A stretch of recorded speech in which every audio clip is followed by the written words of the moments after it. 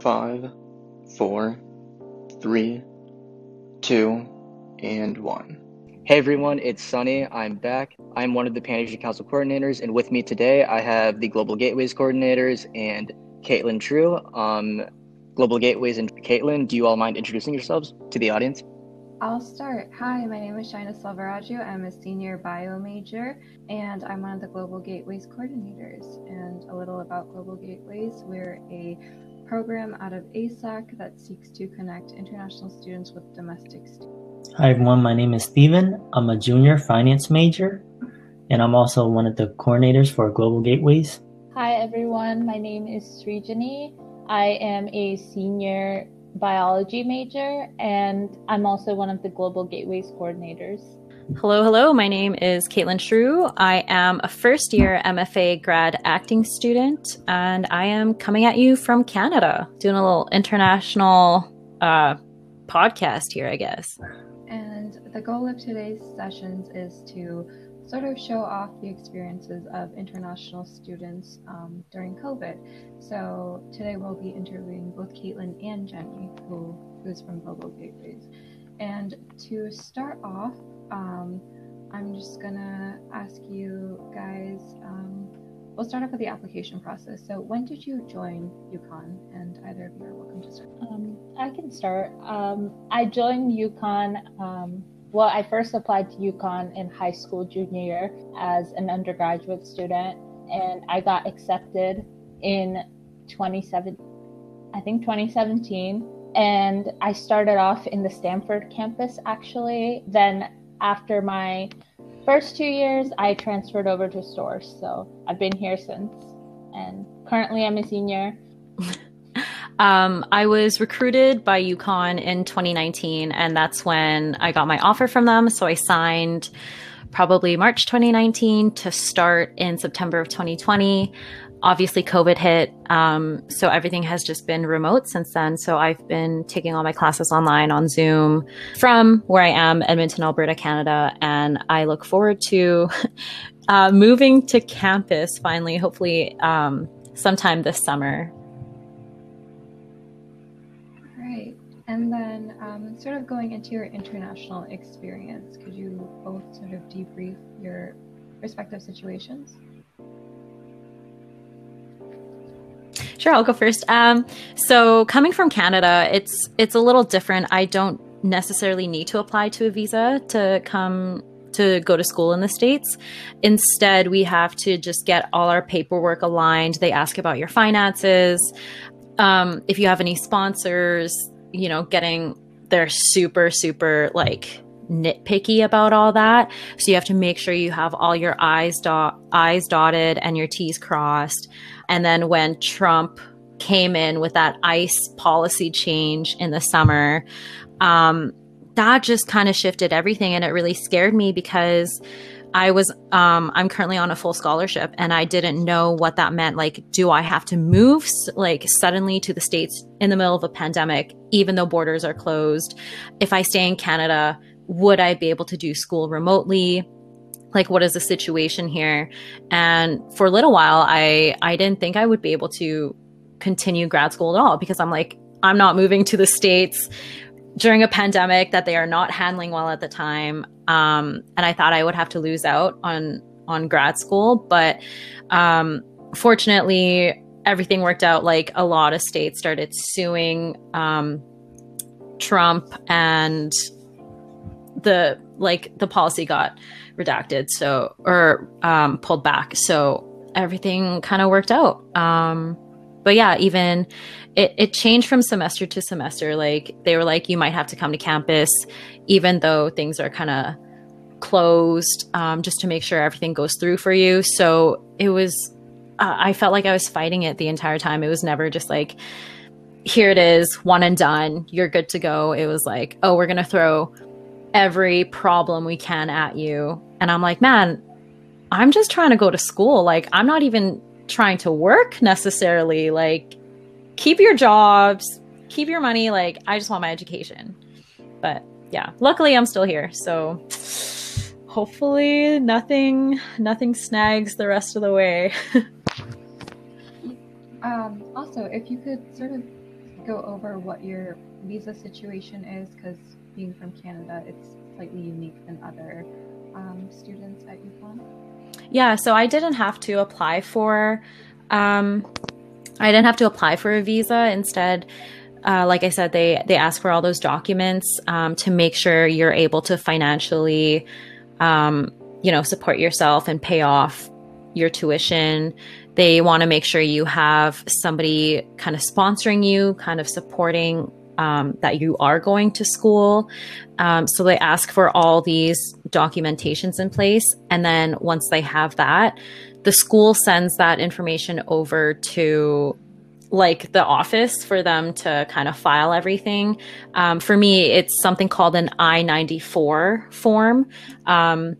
So it's just a form that says I'm legally allowed to enter the country, especially now since borders are still closed. The border between the US and Canada has been closed for over a year. So with that paper, I'm able to legally enter the United States. And that's all I really needed. So that in itself, I had to file and refile that application. I want to say at least like 4 to 6 times. Within these 2 semesters alone, just to prove that, okay, like, something's changed. My contract has changed because I'm not coming during this semester. And like, you have to make sure everything is checked off. You're not missing like the slightest detail. Cause yeah, like you want to make sure that everything is in order so you can come into the country, because they're not looking for the right reasons for you to come in. They're looking for any reason to turn you away. And that's what it felt like. And I'm like, again, I'm just coming from Canada. Like, I didn't think it would be that hard. We're like, a good neighbor, I'd like to think. But no, they're just really harsh on all that. So yeah, thank you for sharing. Jenny, how about your experiences? Like Caitlin was saying, I didn't think that it would be such a big deal for people from Canada coming in. That it would be so bad, but I think probably with COVID, the restrictions have just gotten worse. And I personally have been living here for a while now, since I was in 5th grade. So I was what you would consider a H-1B dependent. I think it's called like a H-4 dependent. And what that means is that I am considered like technically a minor until I'm 21, so I don't need to file my own visa. I don't need to go on be an international student or anything like that until I'm the age of 21. So I was just like any other person any other person who would be a citizen technically.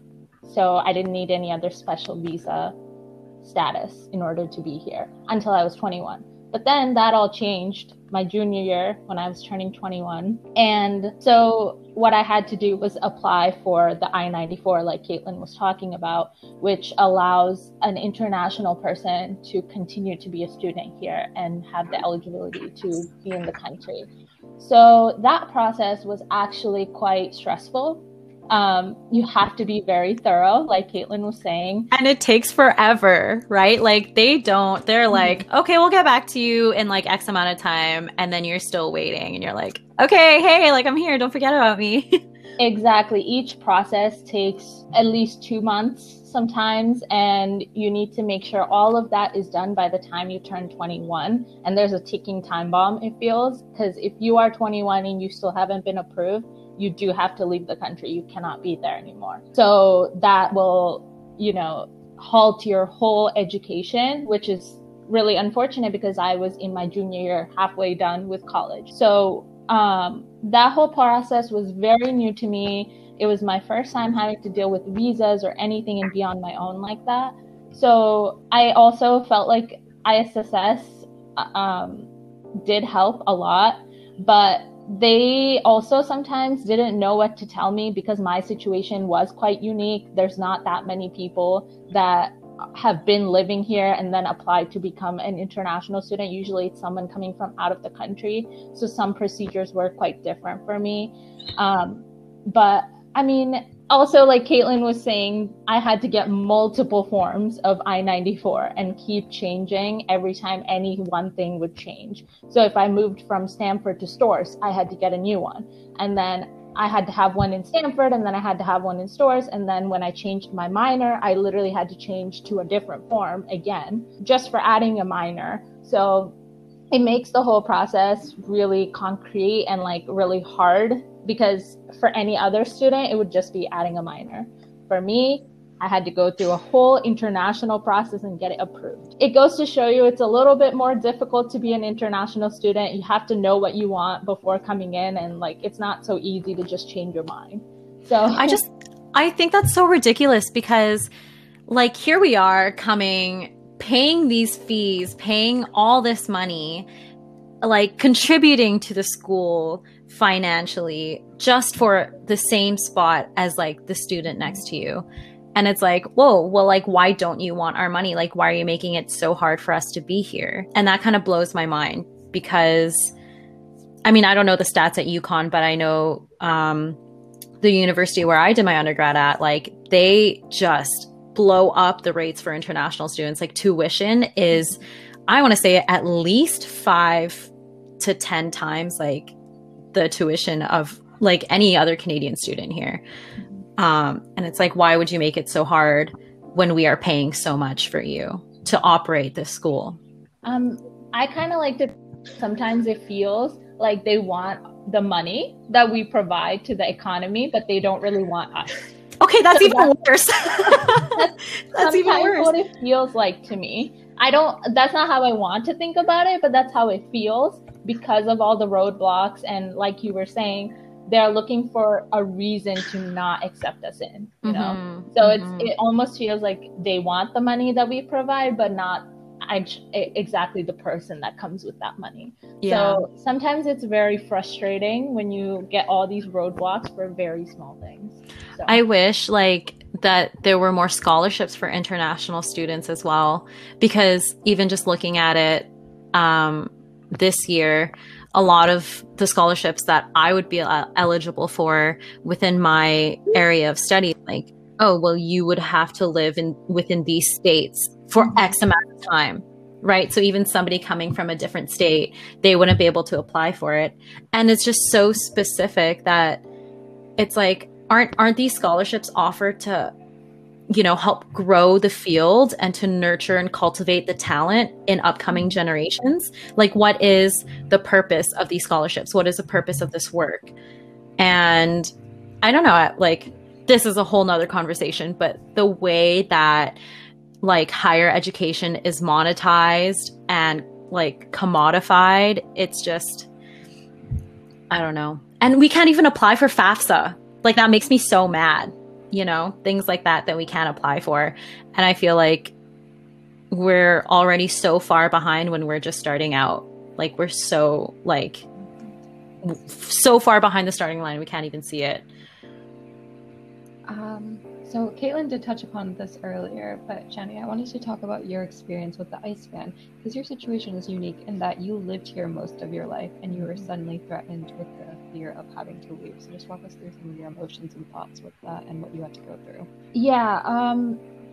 So by the time that the ICE ban had come along, I had been on my F1 visa and I was feeling a bit more comfortable with the whole process. I kind of knew what was expected of me as an international student, and I had already navigated those, you know, tricky waters, so to speak. But then all of a sudden, like Caitlin was saying, Trump came in and swooped in and decided that because of COVID, he would punish international students by saying that we are no longer allowed to be here if we all have all virtual classes, which was kind of out of our control because it's the university's policy, nothing we did to stop that. And I don't think we should have been punished for looking out for our health and choosing to have virtual classes, and the same thing that every other student was doing at the time. And for me personally, it was super scary because I've been living here, like I said, since I was in 5th grade, and to all of a sudden be told that you might have to leave the country if you don't have any hybrid classes or in-person classes was very scary to me, because even the advisors at the international office had no clue what was going to happen, if this was something, this ICE ban was going to be passed, if they're super serious about it, what was going on. And it was scary because there was a real possibility of me getting kicked out of the country when I've never left. I've lived here for more than 10 years. Where would I go?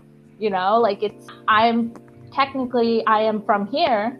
And so I have no other place to leave and go to. And the fact that they wanted to kick me out was very scary to me. And it was a very scary and frustrating time because no one knew the right answer. No one knew what was going to happen. I feel like it's still changing semester to semester what students are able to do and what they're allowed to do as international students. So it's just some tricky waters to navigate, I feel. I felt like at that time, like there was no outcome where we could win as international students. Like it doesn't matter where you came from. It doesn't matter what you look like, right? You could be like, you don't have to be a minority. You could be a white person coming from Canada and still have the same issues. And it like, I think that just talks to the ridiculousness of the situation. Like how many foreign like students / workers, like, do you have that help literally run the country and contribute to the economy? Because everything's about money, right? So yeah. So tying that back into the university, although it's fortunate that it didn't happen while it was happening, and just general, like your experiences during COVID, how did the university support you through these experiences? Well, first of all, I do want to express like how great ISSS was in helping out with all of that. And, you know, if they didn't have the answers, they're like, we're going to try to find out for you. And things did take a long time, but like, I did feel like they were a good pillar of support at that point. Also like my program director, and the head of my department, like they were really like hands-on in trying to be like, we're going to make this work. Like, we want you here. So it was like, just, it felt really nice to have that support during that time, and to have someone fighting for you and to want to have you there. So I'm really grateful for that.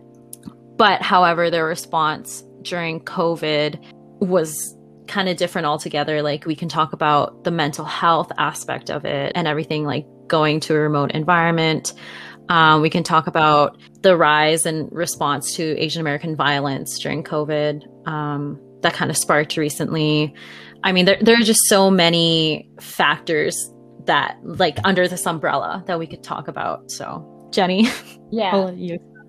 I personally really think that ice ban was nothing that the colleges were prepared for. They were kind of blindsided, just like the students, because I was talking to my advisors at the international office, and they felt appalled by the new like regulations, and they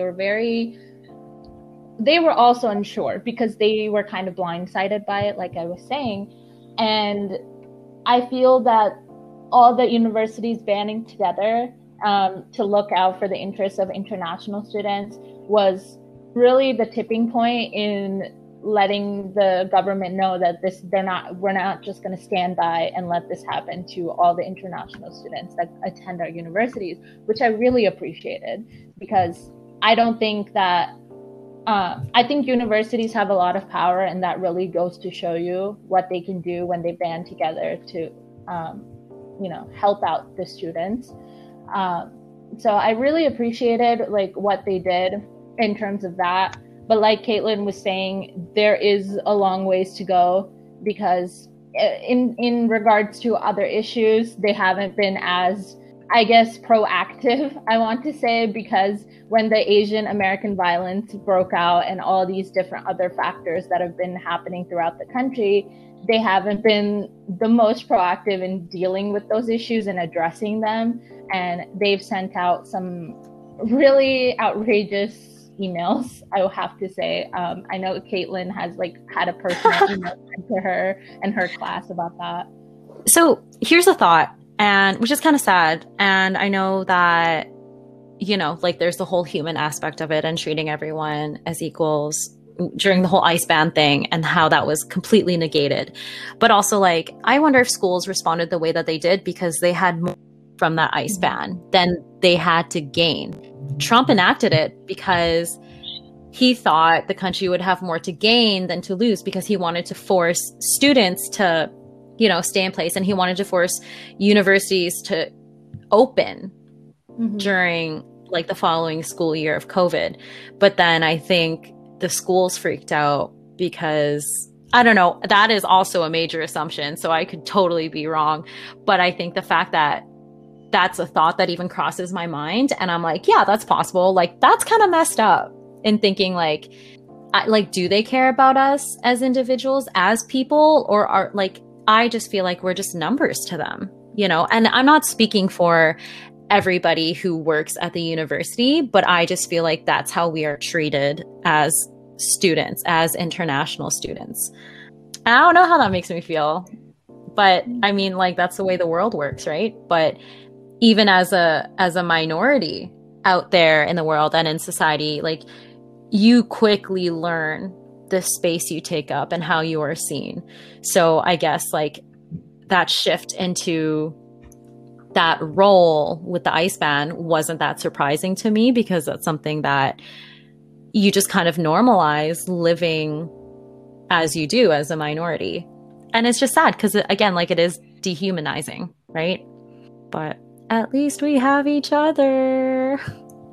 You sort of talked about what the university has done, but do you feel connected to the university or the rest of like your classmates in general? So my program is pretty small. I only have 10 people in my class. And luckily, with that few number of students, like, we take every class together. And while we've never met in person, I feel like, because, we're so small and tight knit, like we know each other very well. So I do feel supported within that community.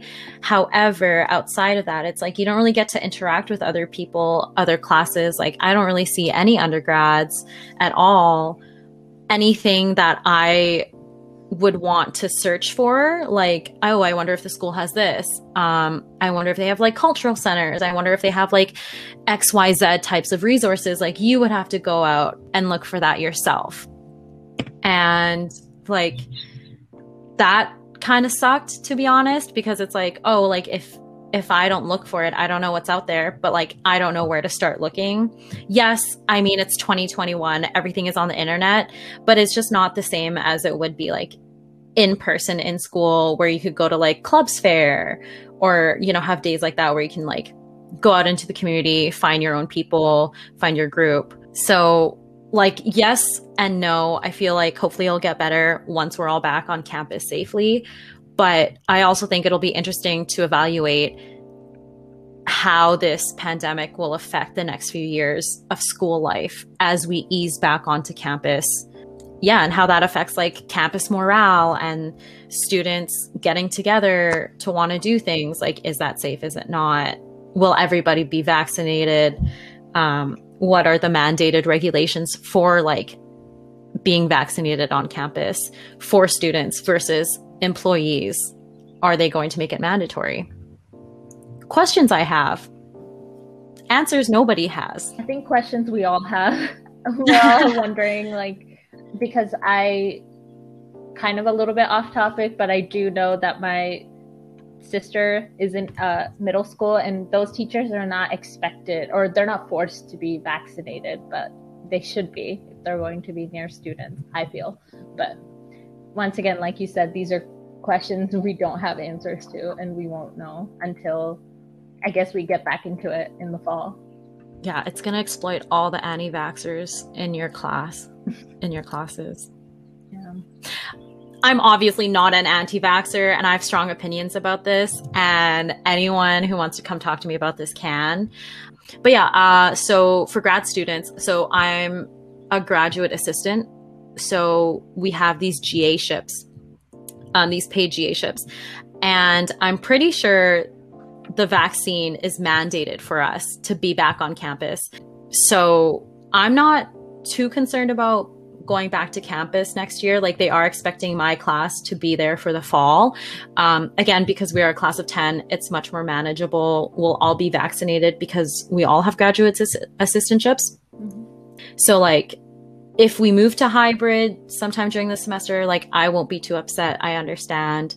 But within that little bubble, like I would feel comfortable. But man, if I were an undergrad like you, like that would be a different story, right? Because you never know. So going back to the letter that you mentioned, Caitlin, could you walk us through what happened? Like the drama department statements on anti-Asian violence? Yeah. So I think maybe we should preface this a little bit. So this happened the week of the shooting in Atlanta, whether, that came as a surprise or not.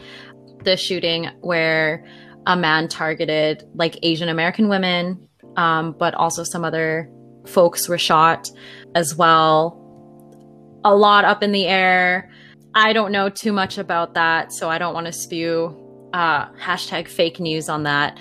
So it was just obviously like a tragedy that rippled through the Asian American community. There aren't a lot of Asian students in my program or in my department. I am the first Asian female in my program ever. And luckily I have another Asian brother with me. His name is Andre Chan. Love you, Dre. So it was great to be able to talk through some things with him and just like try to process what was going on in my head in response to that. But I think it was a day or two after the shooting, the department had been silent about it. And it was upsetting because it's something that really cuts you deep and you can't really ignore something like that. And even before this, like there was a whole increase of like anti-Asian American violence, right? Where seniors were just getting pushed to the sidewalk, like pushed down to the ground. Their faces were slashed just riding the subway in New York. Like people died because of this like street violence. And then the shooting happened. And then my department came out, like they emailed out kind of a statement of solidarity.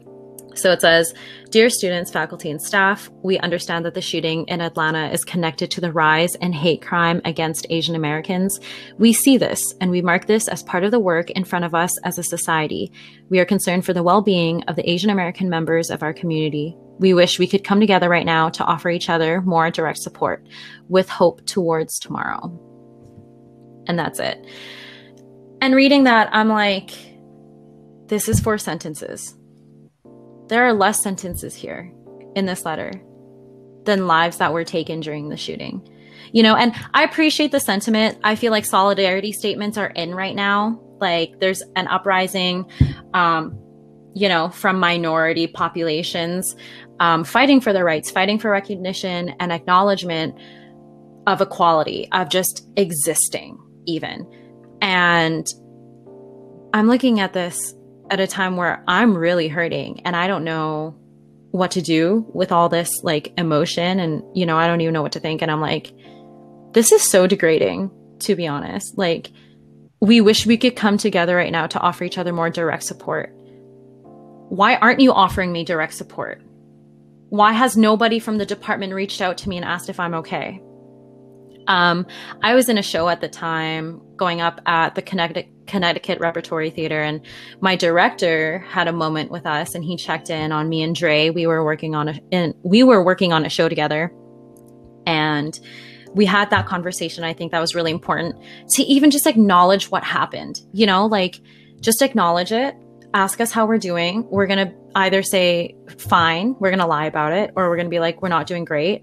There's no right answer here. But I think it's important to just acknowledge it and not just do it in a statement of solidarity that is so like, it makes you feel worse, right?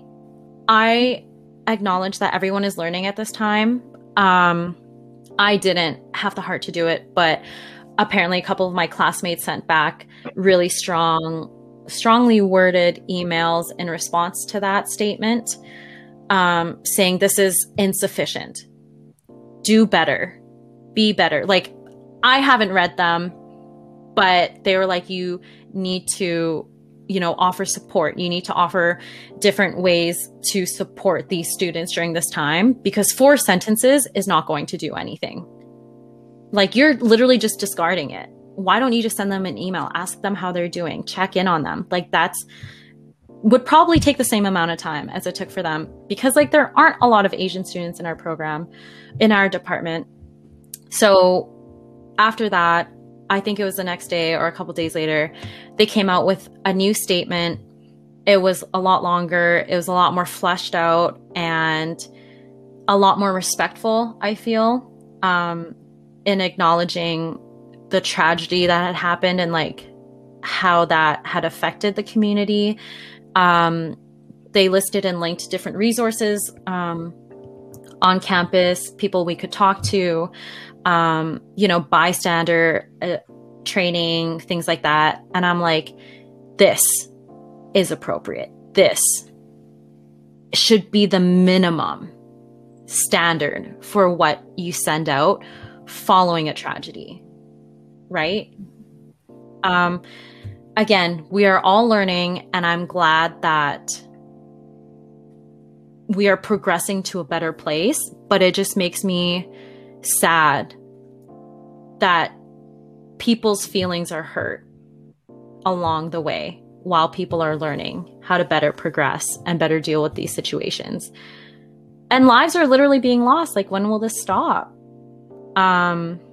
It sucks. Like, what do you do when you're going to a systemically white institution, academic institution, right? And it's not just UConn. Like, UConn is giving me so many opportunities that I'm so grateful for. But there's a long way for everyone to go, just for equality for all. I've seen a lot of the responses that the school has sent out in response to the situations going on right now, in terms of the Asian American violence and the fact that it happened in March right before the Asian American Heritage Month is happening. It's sad to me. At UConn specifically. At UConn specifically, yes.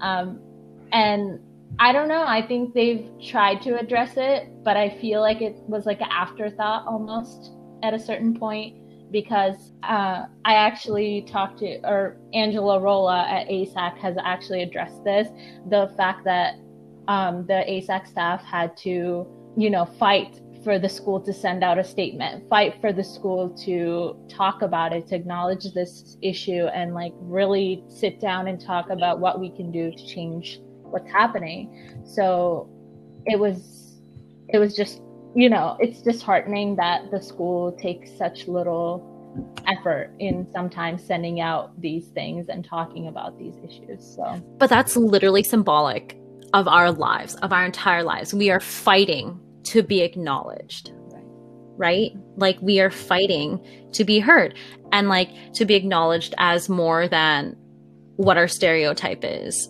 or whatever role they want us to play or they think that we play. And I think like that's so sad. Angela Rolla is great. The Asian American Cultural Center has been so great. Like, what a great support resource throughout all this. And I'm glad that they are putting out all the information that they are doing, these panels, like having these events to address everything that's going on.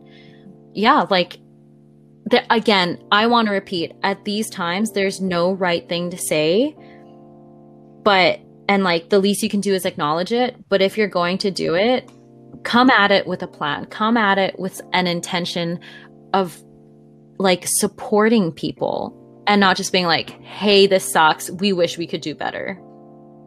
If you're going to say that, don't say anything at all, because we don't need you to tell us that, right? And coming as international students, like, again, like it's even worse because we're fighting even harder to be seen. Thank you so much for sharing your opinions. How does this make you feel about UConn or coming back to like the campus? I'm just hoping, like, I've only stepped foot on UConn campus during my recruiting trip. So I don't really have an image of UConn in my head and what campus is like there, but I'm hoping that, I don't know, like I'm hoping for the best. I'm cautiously optimistic about it. I like to be realistic about these things. But it is what it is, right? Like, I'm hoping things will be better. I'm hoping there will be supports in place, but I don't know. Like, you just have to prepare yourself for the worst, because who's going to look out for number one? Yourself, right? For sure. So I personally have heard of all the stories of people being afraid to go to the grocery store or leave their house and being rejected from entering a grocery store just because of who they are, because of the current climate. And I don't know how an international person would feel who, has had to live outside of the country this whole year and then have to come back to face this type of a climate. I feel that they would probably not feel safe. They would not feel that, they're welcome or wanted. And I think that could really create a negative connotation right from the start, because some of these international students are freshmen who have not even had their first experience in America yet. They've had to either come here and then leave because of the ICE ban and the, all the confusion around that, or they were never even able to come over. So having the only exposure they have, they don't have any personal exposure. So what they would have to base their assumptions on is social media, the news, whatever they've been hearing and seeing. Sorry, go ahead. So I just feel that they would not feel safe and probably not feel welcome. So I think that we really need to work on that, because having their first experience of America be that, they're violent, they don't want us there, they would not be inclined to come over. Why would they want to come to the United States to study if they're being met with this type of violence? So I just think that it's probably not making them want to come here at all. These are my thoughts coming from Canada. This is truly my own perspective, so I cannot be speaking for anyone else. But two things: your gun laws or lack thereof scare me a lot. I mean, in Connecticut, I feel like it should be okay. In picking schools, I wanted to personally pick a blue state. And I looked at open carry laws in whatever states. I mean, Connecticut is open carry, but Connecticut seems okay. Then again, Sandy Hook did happen in Connecticut, but these things are somewhat unpredictable. Let's not go there. Second of all, your healthcare. I'll just drop that. As a Canadian, that also makes me hella scared coming to America. So two things that could make or break my life. Yeah, I'm scared. Also, coming as an Asian into America during / post-COVID, I mean, I've been spit on entering a grocery store here in Canada. Like, racism happens everywhere, right? And yeah, I am scared for the freshmen coming in. Like, at least I'm 25. I know my self-worth. I can stand up for myself. I have a lot of experience with these things, unfortunately. But as a fresh 17, 18-year-old, how are we going to support them? What are we going to do? So unfortunately, we are all out of time for today. Thank you for sharing that. We appreciate you sharing your experiences. Before we go, do either of you have any closing statements that you'd like to make? I guess I just want to say that I really appreciate everybody at ASAC. They've been really great support during this time. This